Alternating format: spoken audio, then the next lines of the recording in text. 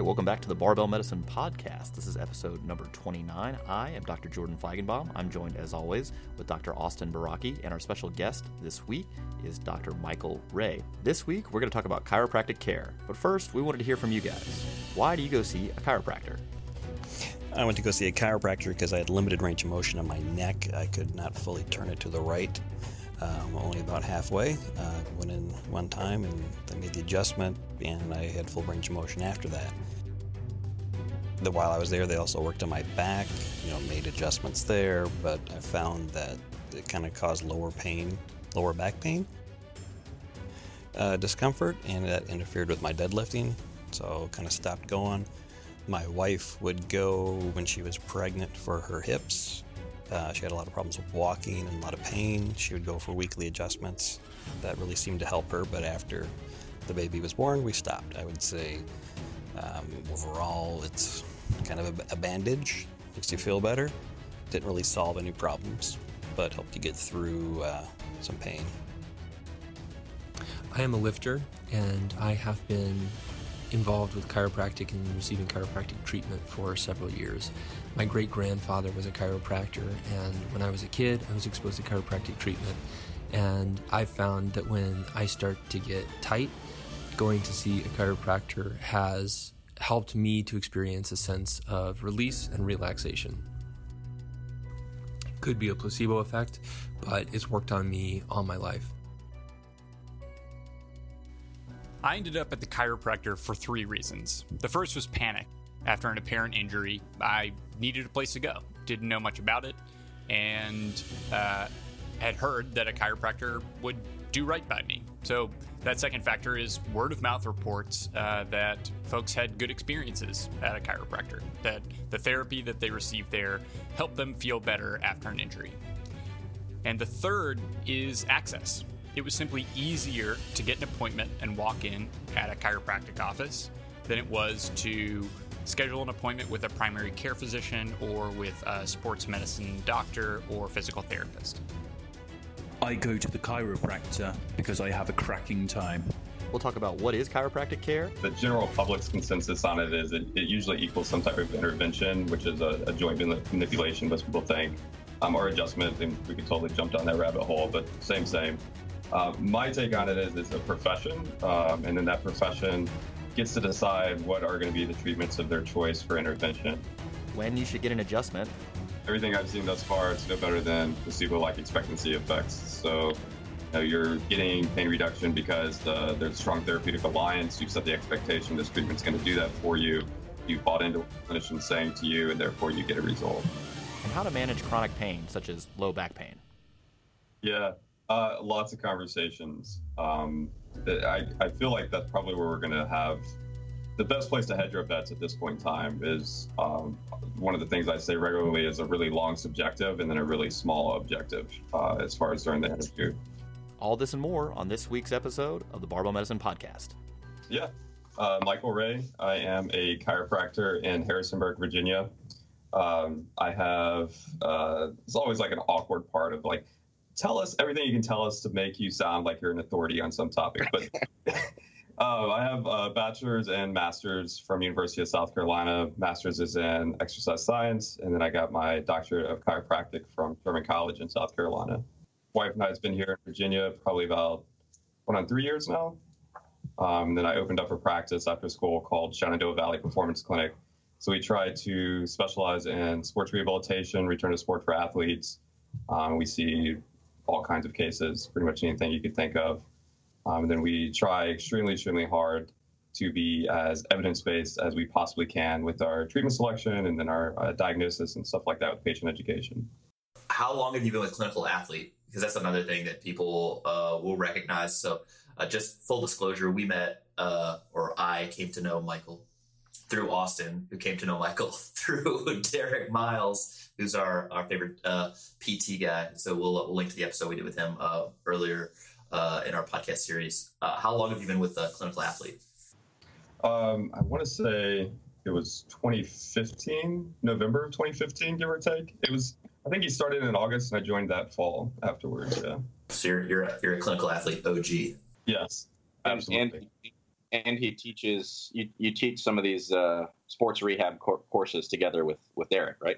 Yes. Shockingly, people pay Derek and I to come drink alcohol in their city and then lecture to them about some random things we like to rant about.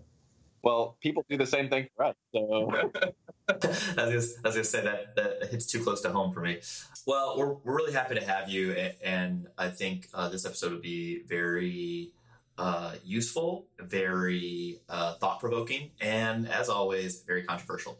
So let's kick this thing off. Can you describe in your own words what is chiropractic medicine? What is chiropractic care? Yeah, this is always an interesting topic because I think the general public's consensus on it is it usually equals some type of intervention, which is a joint manipulation, most people think, or adjustment. And we could totally jump down that rabbit hole, but same. My take on it is it's a profession, and then that profession gets to decide what are going to be the treatments of their choice for intervention. So it's a clinical profession which has access to the public, and almost, I think, all states at this point directly, who can help them kind of guide their path towards dealing with elements that they have to have dealt with, then putting them on a path towards their goals in not so many words. I think it's helpful to give you like your definition of it in that context, because whenever discussions and debates about chiropractic and associated kind of professions, they get very heated and they get very contentious, as I'm sure you have plenty of experience dealing with, and a lot of it boils down to kind of vague definitions as to what is or what isn't, chiropractic, or what is or what falls within a scope of practice or not. And so it can get pretty nasty as a result of that sometimes. Yeah, people get emotional about that for whatever reason, and more so, shockingly, interprofessional arguments are way worse than I've ever seen, like between other professions. Yeah, well, I think as Austin alluded to, it's important to define what you're going to discuss, especially the scope of practice, mainly so that way there's no straw man arguments. There's no, chiropractic's just snap, crackle, pop, right? That's it. So if we're just talking about that, then this is a shorter episode. I do think it's interesting, though, that, yes, I agree. Interprofessionally, people get very heated and emotional and will argue in a way that is not productive. It's basically arguing in a way to make you feel dumb or try to belittle somebody. And I don't think that's terribly useful. I mean, so chiropractic medicine started in 1895. I guess Daniel Palmer adjusted this somebody who had lost his hearing or was partially deaf, and then the next day the guy could hear, and then boom, chiropractic medicine's off to the races, right? Well, but since then, look, there's been things in chiropractic medicine where you guys wish you had back. I say you guys, but the community would want to have back. Well, in medicine, the same sort of thing, right? So I think that if we're trying to hold everybody to the standard where there can't be any poor practices in history or mistakes, then we're all screwed. So this episode is not going to be the condemnation of chiropractic care. It's more so a discussion about what you do in your practice and why that aligns better with this evidence-based model that we're trying to get out there versus saying chiropractic's stupid. I was going to say, I think it's a good thing that you pointed out in terms of like a profession that has interventions available to it, and that you let the evidence guide your kind of the way you select your intervention. Because for somebody who is just to paint in broad strokes and say like all of chiropractic is, it just needs to disappear without formally defining what you're talking about, it's kind of similar to saying like all surgeons are quacks because some surgeons perform unnecessary procedures or spinal fusions or something like that don't improve outcomes. So, if we want to talk about the profession, that's one thing. If we want to talk about the interventions that they use and the evidence for, against, or how it fits in the treatment model, that's a whole different and more interesting discussion. Right. Exactly right. Yeah, it's interesting. I'm sure we could have this discussion for probably the majority, if not multiple podcasts on like societal opinions on professions and how it can get very easily manipulated. And that can go for anyone, whether it's MDs, DCs, PTs. I think oftentimes everyone gets pigeonholed by a title without realization that this title is actually just a profession and that they can decide what they want to do as their interventions. But you could easily be like, PTs all do, TheraBand and ultrasound, and orthos just cut on people, and MDs just give out pills. We have this broad definition of what is chiropractic, what is it. I had a follow-up question. In chiropractic school, what would you say, what sort of things did you learn in chiropractic school that you still apply to your practice today? Because I think a big question is, well, what do you even learn? What do they learn in these chiropractic schools? So what would you say are like the things that have been universally applicable from education through your professional practice now? I think it did a great job at helping me learn kind of ways of doing things. For example, like history and physical exams, taking a patient interview with someone, stuff like that. Like, they also did a really good job at teaching orthopedic tests, but then I later read not way too much, but I read a lot of information. It was like, oh, okay, these are pretty much mostly bullshit and have, low sensitivity and specificity. And so I think they do a good job at laying a base foundation of kind of like how clinical practice should go for people, how to assess a patient, how to do interviews. And then a lot of us have, and I think this is in all states at this point, we can order imaging. So we had to take a lot of radiology classes and interpretation and x-rays and MRIs and CTs and stuff like that. So I think that, in my opinion, they did a decent job at laying a good foundation. And I think most schools, to add to that, do that. They lay a decent foundation for people to build from. But I think no matter what school you go to, you end up coming out with this feeling of kind of lacking of information. Yeah, that's interesting. I actually wasn't aware that, I guess it is state by state. That makes sense, because I knew in some states that you could order imaging. Being able to order imaging as a chiropractor, I mean, honestly, even as a non-surgical, physician, how would you say that your ordering practices for imaging is different than maybe some of your classmates? I mean, do you feel like you're ordering way less films than your classmates? Yeah, for me, it's like, what are the guidelines? Because obviously we have guidelines and when you should and shouldn't order radiological images. But outside of that, if there's not something that I'm grossly concerned is going to greatly alter my plan of care, or I need to get the person out of my office and somewhere else, then I'm not ordering imaging. If it's not going to alter those things, then there's no need for it. And as we looked at the research currently, we're realizing more and more it's probably needed a lot less than what we've been doing previously. Yeah, well, that's something Austin and I talk about all the time, in sometimes serious and sometimes joking manners. If you have acute low back pain that's mild, you should definitely order an MRI, see what happens. Oh, totally. Yeah, we'll actually just do a full body scan. It's kind of like you're at the airport. It's really challenging in day-to-day practice because, patients have their, all of this stuff is kind of wrapped up in this social context. Everybody's interacting with one another, walking around on the earth and having their experiences with pain and back pain and stuff like that. And then one person hears from another that they got an MRI that diagnosed whatever, and they got fixed on that. And so that, these patients come in and they're, basically insisting that I get imaging on them, which I might not feel is appropriate. That's definitely something I'm sure you run into as well, trying to work through that kind of tactfully to bring them up to speed with kind of the way these things should be managed. And sometimes, denying that imaging, but in a way that's not, in a real negative way, perceived negatively by the patient.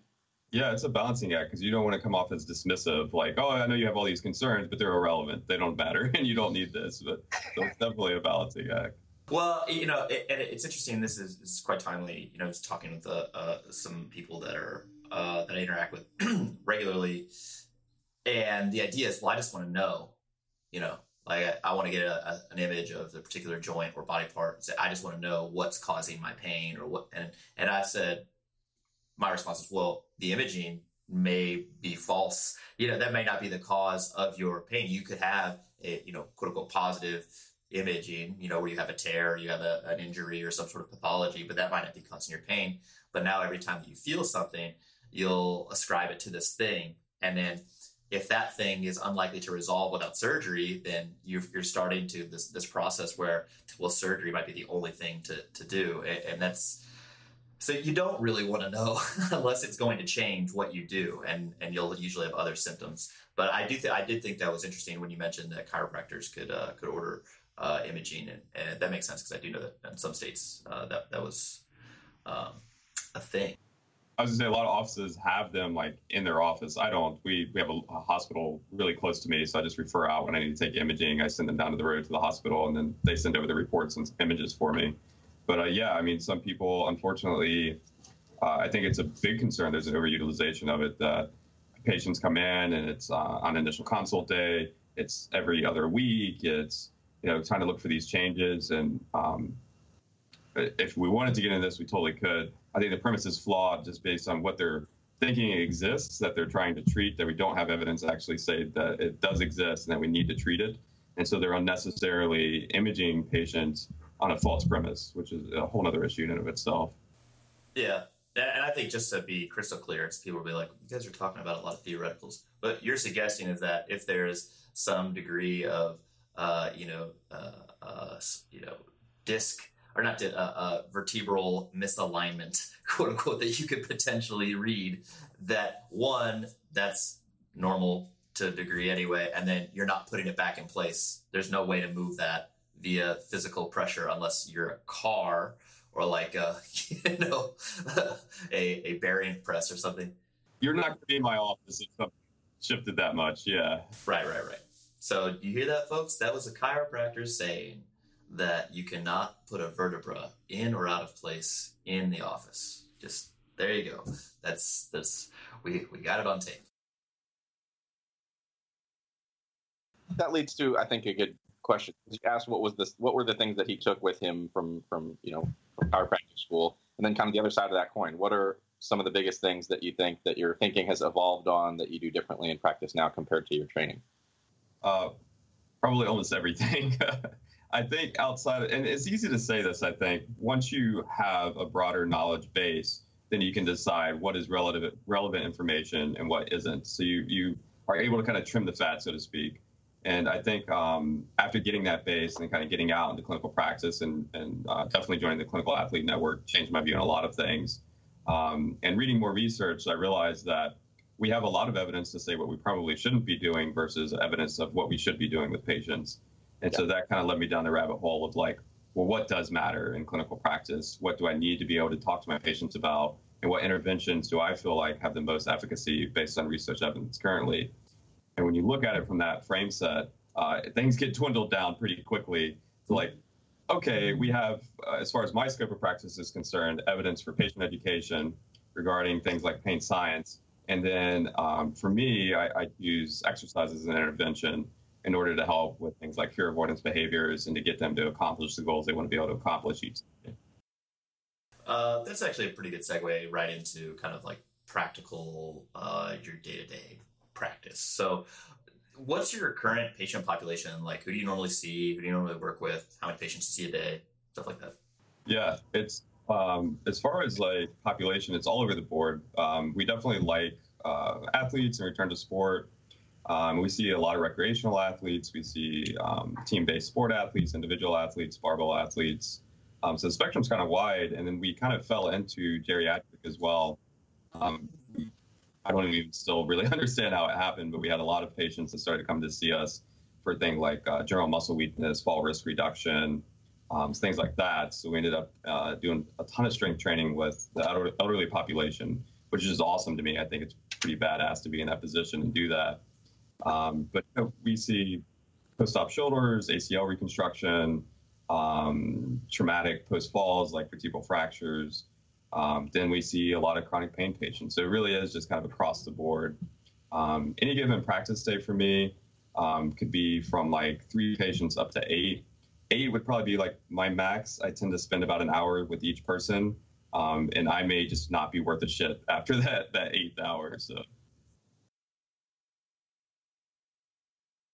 Well, so I just want to clarify. So you're seeing all these folks, some of them for like, it sounds like general strength conditioning, and other folks sounds like they came to you because they had pain.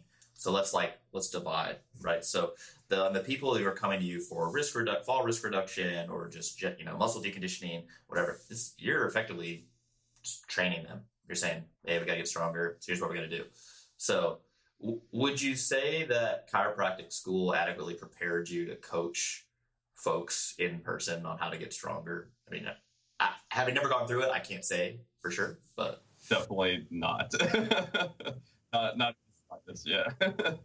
Well, that's I was actually talking with a guy. He's in a chiropractic school right now about, he says he was like, what I want your opinion on what I should do after school.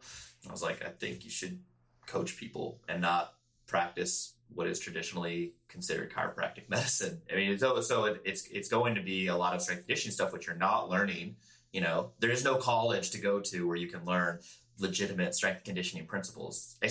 Well, you could go to FAU potentially with it and hang out with Mike Zordos and Jake Wilson like that. You could do that, but that's more of a theoretical, like programming versus actually coaching folks how to move. So, in any event, so that's one half where you're actually you're coaching people. Where do you think you got most of your coaching chops from? Where'd you develop that skill? I mean, my master's definitely helped a lot. Like having that experience, that was a 2.5-year program. I did an internship with USC Strength and Conditioning division for Olympic-based sports. So that helped out a lot.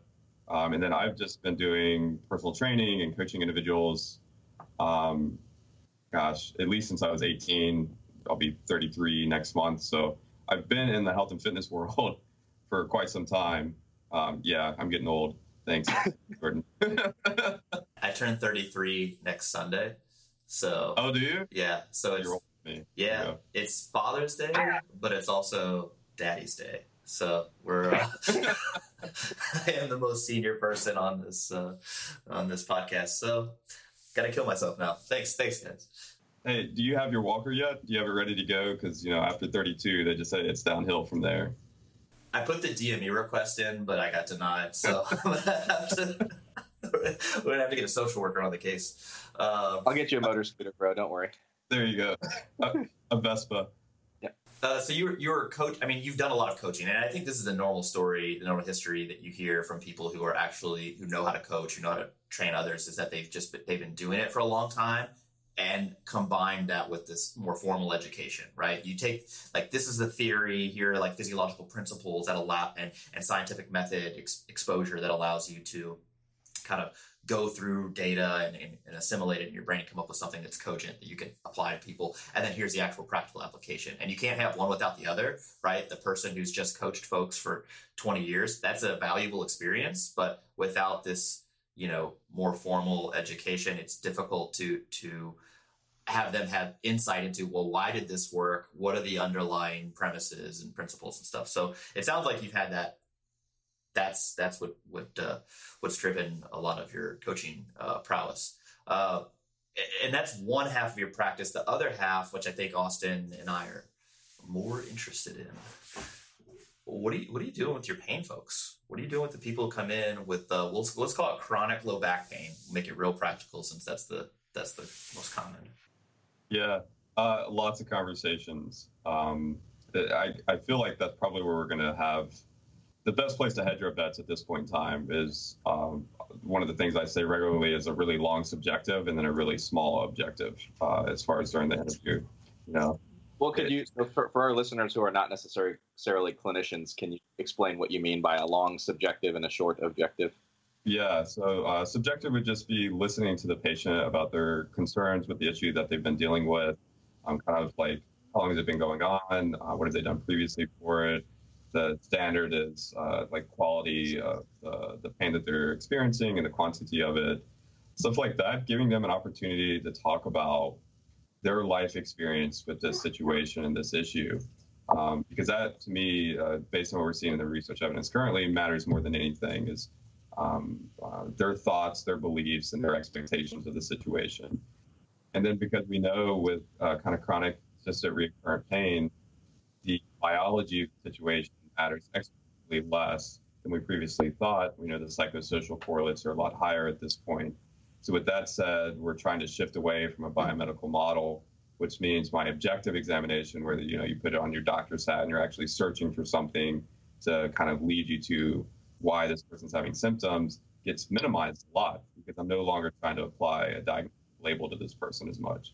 Austin has been geeking out recently on this role of social learning, and I think you alluded to that a little bit in your explanation. Austin, you wanna talk a little bit about social learning, and then you and Michael can delve in on that as far as its role in this chronic pain sort of discussion. Yeah, I mean, I think that people have been listening to us and the stuff we've talked about, and really, you know, because of how underappreciated, I think particularly in like the lifting scene where everything's about like physics and mechanics and optimal lifting technique and stuff like that, there's really been historically an excessive emphasis on the biological correlates that Michael was talking about. And so we've kind of brought to the forefront these understandings of the role of psychology, expectations, fear avoidance, catastrophizing, all this stuff that we talk about all the time. And I think people's perception as to our understanding of pain has swung too far to where they think that, like, you know, we think that all pain is just like purely a psychological phenomenon. You know, you end up with that phrase that irritates me to no end, where it's like, so what, you think I can just think my way out of pain or something? And it's like, all in my head. so I think what I would really like to do is to promote like a very comprehensive understanding where people can have understanding of kind of the biological principles, understand stuff like nociception and inflammation and stuff like that, which certainly has a role, particularly in the acute setting.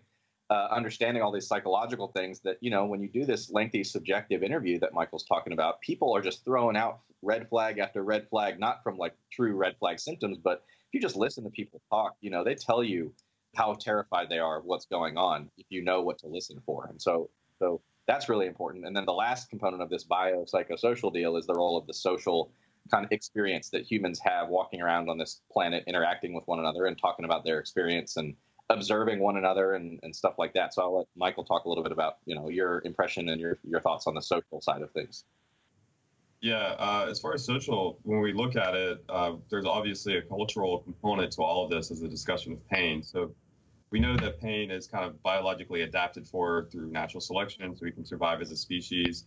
But with that comes the ability to express pain. And so we have things like linguistics, you use your words verbally, facial expressions, so we grimace. All of these things are part of that social cultural experience. And the whole point of it is to elicit aid and help. So you express yourself experiencing pain. So someone comes along to help you out. And hopefully this ensures the survivability of you and overall the species. But with that comes an understanding of what we thought pain meant. And as a culture, we've kind of adopted this idea that previously pain always meant tissue damage and someone's in need of aid and we should rush to their aid and help them. Unfortunately, with that came, we kind of perpetuated learned helplessness, which is part of this societal problem in the development of chronic pain. Well, I think that just about does it here for the pain. I mean, there's so much to literally the last 45 seconds of that. I think if you've never heard that discussion before, like, go, rewind, listen to that, stop, rewind, listen to it again, and then chew on it. There's really a lot to unpack there, and I think that's the subject for probably another 15 or so podcasts, just discussing all these things, if not years. Yeah, right. I mean, I think what I like to emphasize when I'm like trying to educate people on this stuff, because it's super underrecognized. People don't understand that, like, literally from birth, throughout your childhood, throughout your entire life, you are learning how to respond to these to what you perceive as pain.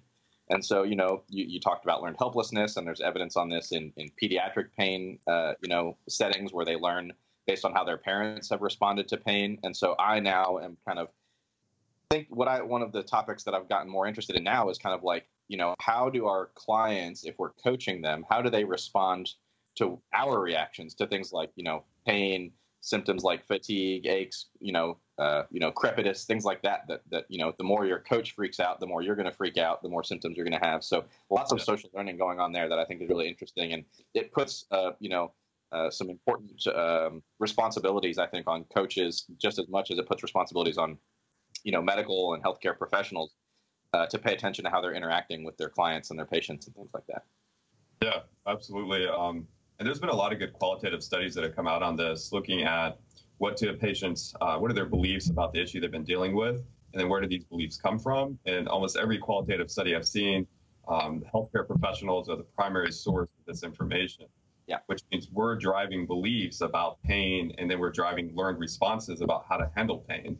So we're kind of, a big part of this is us to blame. Like, this lies on our shoulders squarely about how we've been handling this issue. And then if you add on things like the opioid epidemic, that's a whole other issue to talk about, how we've been poorly responding to the issue collectively as a society. But I think you're exactly right. Like, we need to be cautious. I think a lot of what I do, quite honestly, is minimizing and trying not to magnify issues to make them sound a lot worse than what they actually are, which goes hand in hand with imaging, like we were talking about previously. Yeah, I mean, that's something that I was discussing yesterday or 2 days ago on Instagram Live. Somebody is talking about a particular painful joint or whatever. My initial assessment is thorough in that I want to make sure that there's nothing that requires me to alter, deviate from conservative management, right? And but once I'm fairly sure that this is something that's just going to go away, and it's not going to require surgery or further evaluation, I do minimize. I'm empathetic with the person. I'm trying to show understanding, and I'm trying to get them to think about it differently. But at the same time, being vigilant about how does it feel today? Does it hurt when you do this? Does it hurt when you do this? Pay attention. I don't want to do that because it makes it worse, right? They start noticing that things hurt a lot more. And, I actually had a client who she's having some shoulder pain, and it happened like every so often when she was bench pressing, and I was like, why don't you think about something positive? What's the best thing that you've had to eat recently? And she was like, oh, it was a tiramisu cake, and I was like, tiramisu is really good. Well, I'm upset that you didn't bring that to me, and so now I'm in pain. But before you go do this next set, I want you to think about this tiramisu, know what it tastes like, whatever. And anyway, so she does this set. It's near PR level, and I was like, anything? She's like, oh, what? No, that didn't hurt. I was like, well, all right. I mean, Yeah. it's not meant to say that I did anything super useful there, other than we just can't focus on this potential pain issue.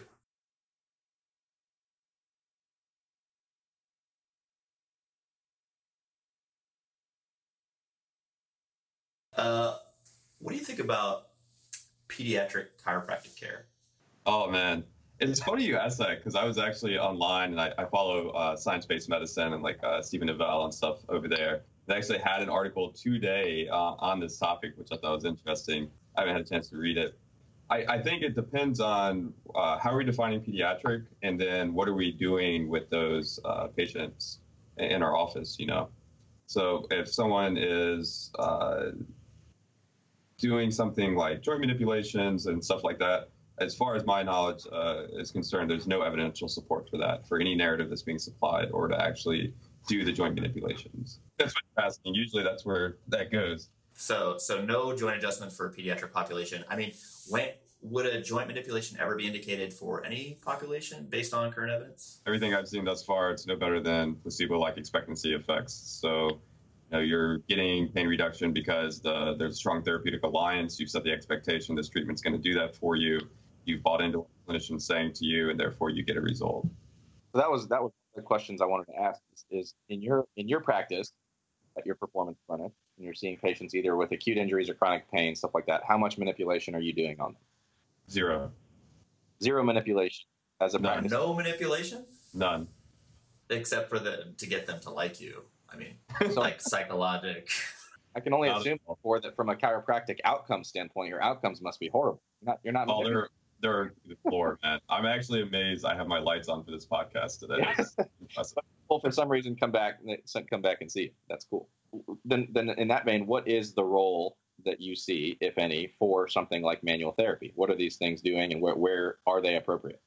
So out of the gate, I have two very strong biases. My first bias is we should educate everyone about pain science. And my second bias is there's way too much evidence to say all of the positive benefits of strength training, from like all-cause mortality to reduction of sarcopenia, osteopenia, osteoporosis.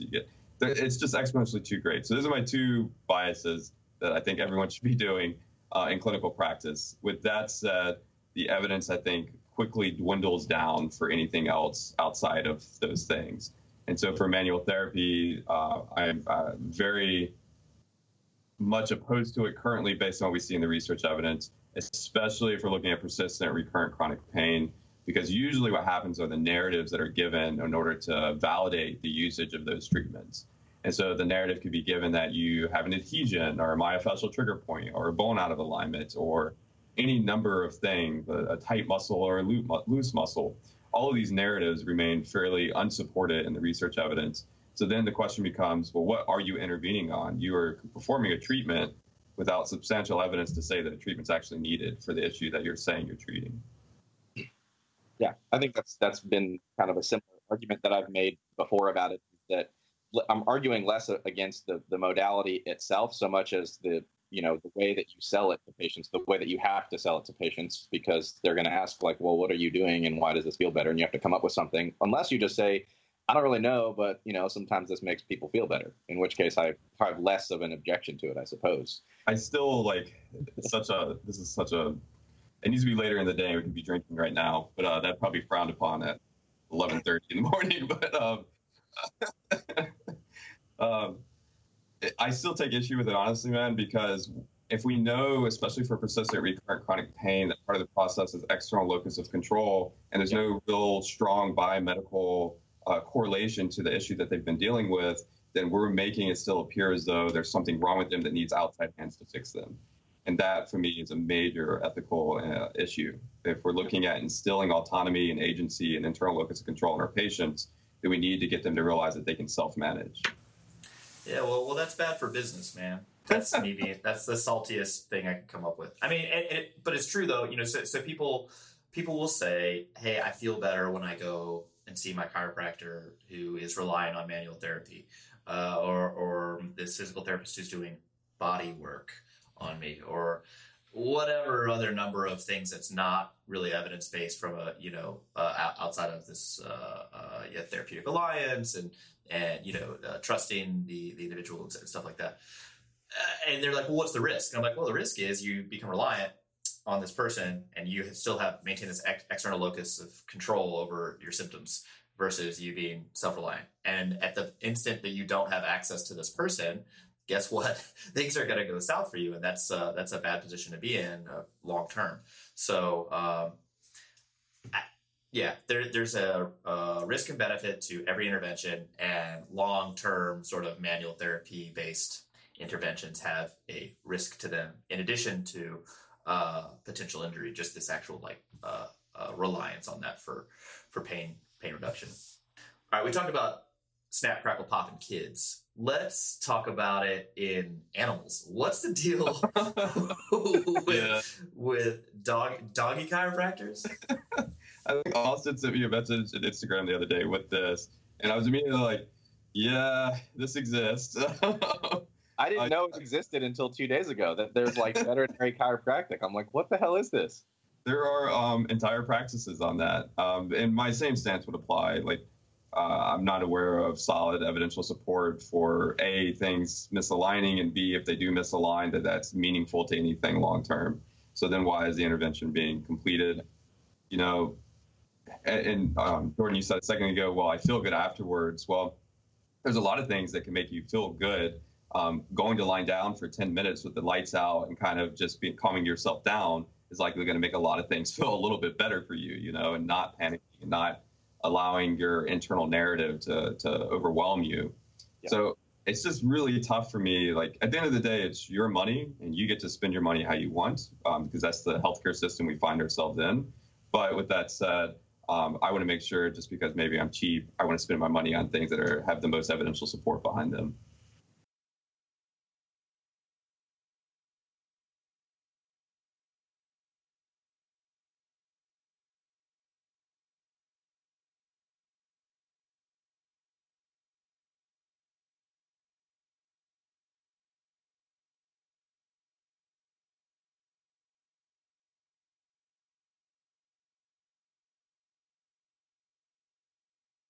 Do you think, this is another topic, we'll switch gears to injuries. Do you think that injuries can be prevented? And I'll make this two parts. First part, specifically via chronic, someone who sees a chiropractor or physical therapist long-term, for instance, for a role other than general strength and conditioning. Do you think that would help prevent injury? And just at a more broad topic, do you think injuries can be prevented in general? Okay. Well, first, no, I don't care who the clinician is that's exposing this. We can't prevent injuries at all. It's not possible.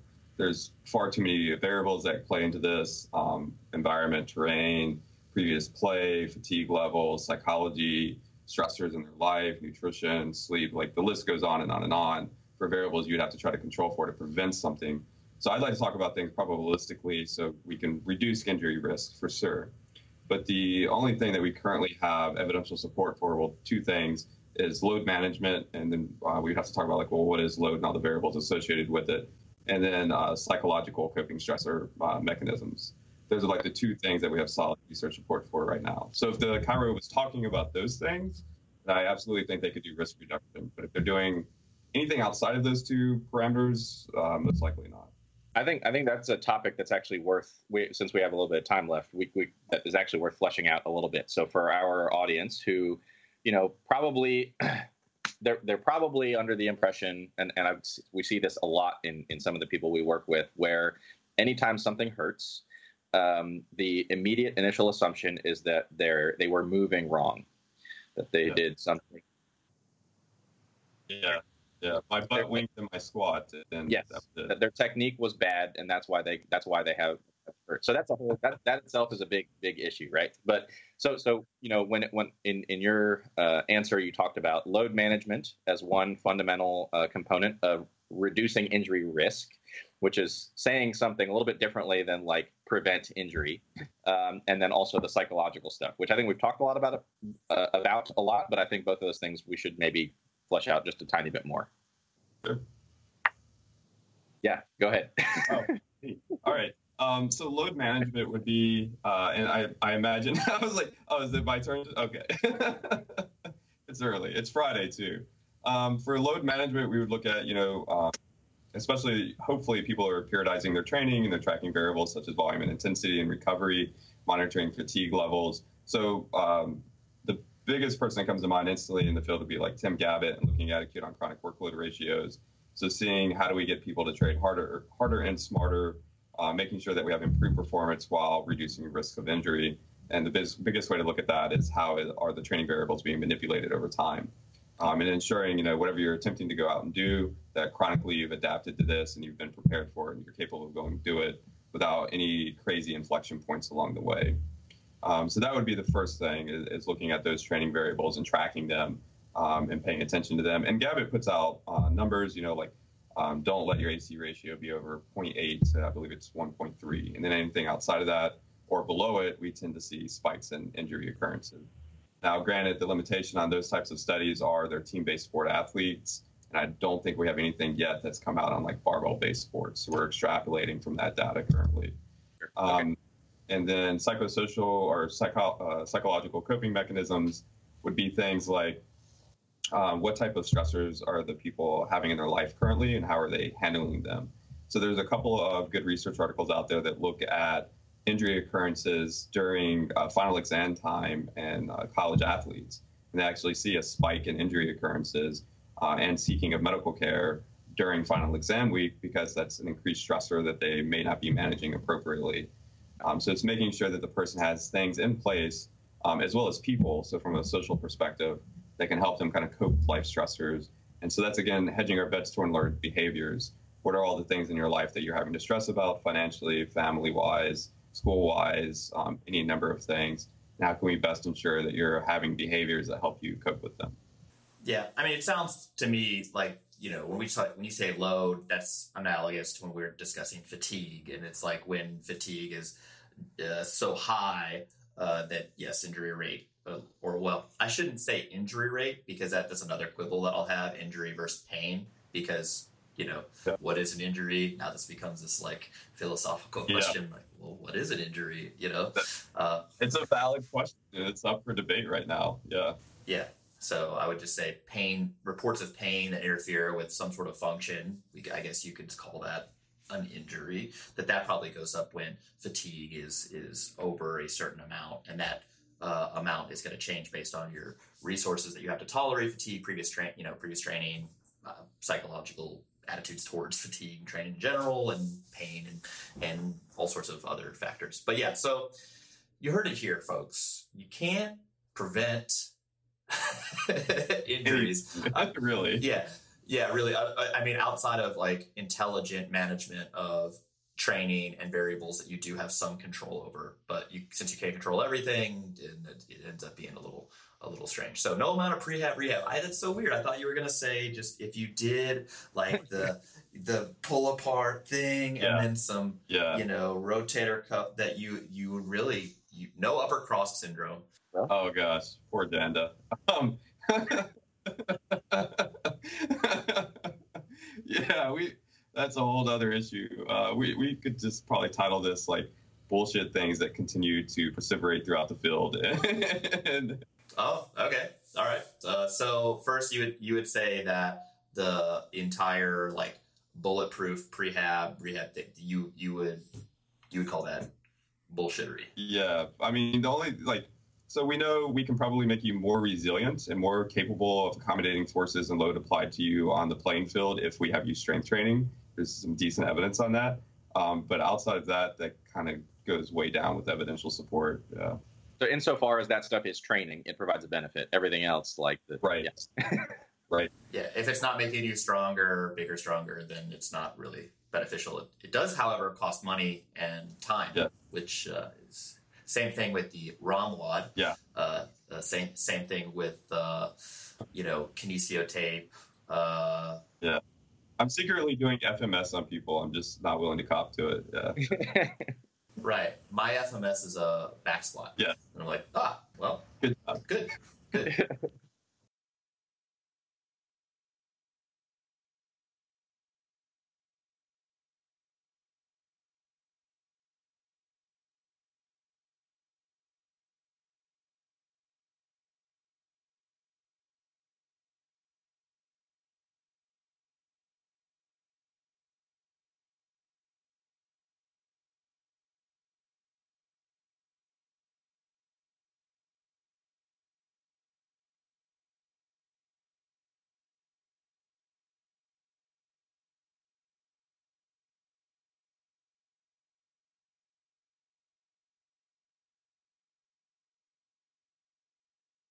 So, all right. People often talk about a leg length discrepancy, and they say, I think one of the legs is longer or shorter than the other. We know, I think most of the evidence suggests in the ambulatory population, the actual prevalence of a leg length discrepancy is like 95%, like just some, measurable. And that data actually comes from military recruits. I think it was like a sample size of 2,000 to 3,000 people. It's like 95% had some evidence of leg length discrepancy on a scanogram. But then the authors of that paper further refined their definition and said that it was only functional leg length discrepancy, which I assume means that they could do an overhead squat or a med ball clean. Yeah. If it was 6 millimeters or greater. That being said, what do you think the prevalence is of pain secondary to this functional leg length discrepancy? Yeah, I think it's pretty low. I think although it will be assigned excessively in clinical practice by people as a high correlation. But as far as in the research evidence, it's pretty low as a driver because we do know there's such a high prevalence rate for leg length discrepancies amongst the general population. Now, the question that always comes along, especially with biopsychosocial model of thinking, is when does biology matter?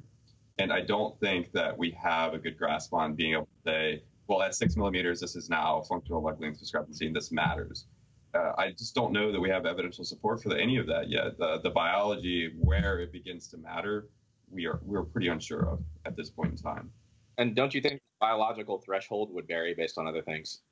A lot of other things. I mean, we see people, spinal MRIs are a great example of this, and x-rays. We see people who have pristine x-rays that look just like the textbook, and we're like, that person is a 10 out of 10 on pain scale. And then we see people with destroyed x-rays based on like how we previously used to talk about them. And they're talking to you about how they go running every day and they feel amazing and there's no health issues. Yeah. So we know that the pain experience is very, very individualistic to the person and is stipulated upon a whole host of variables like growing up in childhood, like we were talking about, and learned behavior. Well, yeah, that's a social learning aspect kind of we were talking about. If you're one of your parents or both parents had back pain, and they had a physically laborious job, and that you saw what they did as far as their management, they just bed rest, lay down, can't do anything. Oh, Yeah. dad threw his back out again. He's on the couch. Then Right. you already have a fear of this low back pain and becoming dad, and like, oh, I threw my back out, and it's from this activity, and so there's that social learning aspect is tough. It turns out the pain's super nuanced. It is, as I regularly say in practice, this shit is complicated. But it just is the way it is. But for LLIs, like I don't check leg links. I have no bearing to think that we should be on everyone as a screening tool, because that's a whole nother discussion we would have to have about why we should or shouldn't be screening people. And the other thing too, like a lot of people don't think about this, when these narratives are supplied to them as causative of pain, which I would highly recommend we kind of stay away from saying causation for people. But oftentimes these individuals are like 30 or 40 or 50 or 60 years old, and it's like, well, okay, you do have a 6 millimeter leg length discrepancy, but how long have you lived with this, and suddenly now it matters, 4 decades in? That doesn't make sense to me. Right. Yeah, all of a sudden it's the acute cause, even though you've had it chronically. Sure. Right. So much of this is just the result of people who are looking for a leg length discrepancy, and of course you're going to find one if the base rate is that high. Yeah, if you're looking for a problem, odds are you're probably going to find a problem. I mean, well, we used to do, when we were working with the Starting Strength organization and we would coach at a seminar, you would find people who had this asymmetrical squat. And so what I mean by asymmetrical is not like, oh, well, your glutes aren't firing as much as your hip flexors. And so no, I'm not saying that, but out of the bottom of the squat, their hips would shift. You'd be like, one person every seminar, maybe that might be a little high, but whatever. And so invariably say, oh, it's a leg length discrepancy. You need to get your shoe shimmed and you need to do this. Or if someone had hip pain, you'd be like, well, you might have a leg length discrepancy. We should check that out, get it measured. And the problem with that, well, there's the problem is the stuff we just talked about. It's probably not the cause, and you're attributing the cause, and that sets you up for a bunch of issues. But the positive aspect is if someone does have hip pain, you're like, hey, this is probably from your leg length discrepancy, and then you fix it with the shoe shim, and they're like, oh, wow, I don't have any hip pain anymore. You effectively have placeboed them into not having pain because you identified a cause that does not require this external locus of control other than wearing shoes, right? Which they can manage on their own. So we only have you for a few more minutes. I want to make sure that we cover the following things. First, people are going to say, hey, you guys just don't know about chiropractic medicine. You guys, have you ever done it? You guys have never been chiropractors. Why are you even commenting on it? I've gotten loads of those sorts of comments before myself. That's why I was like, we need to have an actual chiropractor on here. Yeah.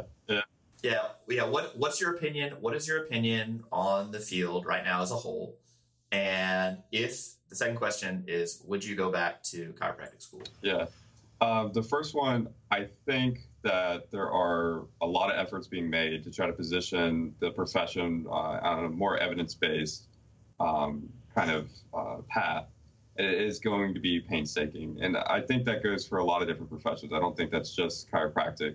But I do know the ACA, the American Chiropractic Association, has recently completely revamped their public image, and they really are trying to poise themselves to be a little more evidence-based. With that said, there's still a cohort of the population in the profession that are completely not evidentially based, have a very loud voice, and oftentimes these things come down to money and lobbying. And so if someone has the ability, hopefully you guys didn't freeze. I think you may have. Yeah, oh, okay, there we go. If they have the ability and money to throw at situations, and as you guys probably know, you can lobby and you can kind of direct the path of the profession. So I think it's going to be an uphill battle, but I think we are making headway. I just don't know if it'll be my generation or the next.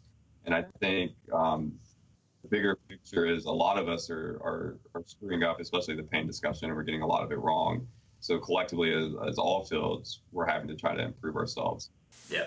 And so knowing what you know now, making the living that you're making now, doing what you're doing now, would you go back to chiropractic school at this time? Yeah, I would. It afforded me a lot of benefits, direct access. I don't have to have referrals, so I can see patients off of the street. And then I get the ability, because most scope of practices in each state are fairly broad. I get to treat based on how I want to with therapeutic exercise or neuromuscular reeducation, and those are just headers and it's ultimately just exercise. There's nothing therapeutic about it, but that's how they bill it out. But it lets me practice how I want, and I like that. I kind of am a bit stubborn, and I know how I want to do things, and I didn't want to be told how to do things. So it did afford that benefit, which I'm very grateful for. And then where can people find out more about you? Clinical athlete for sure. Derek Miles and I teach scientific principles of sports rehab. So that would be a course to look out for. And then we both run a blog called The Logic of Rehab. Basically just he and I ranting about, as we often do, about science and as it relates to clinical practice, and hopefully trying to get people to think logically through issues. And then my clinic name, probably best you could find me on Instagram is just michael.ray.dc. Same thing for Twitter. And then on Facebook, just Michael Ray. And then my clinic is Shenandoah Valley Performance Clinic. Yes, anybody in Virginia, go check them out. Yeah, if you're familiar with University of Virginia, which is in Charlottesville, yep. We're about 45 minutes north of them. Cool.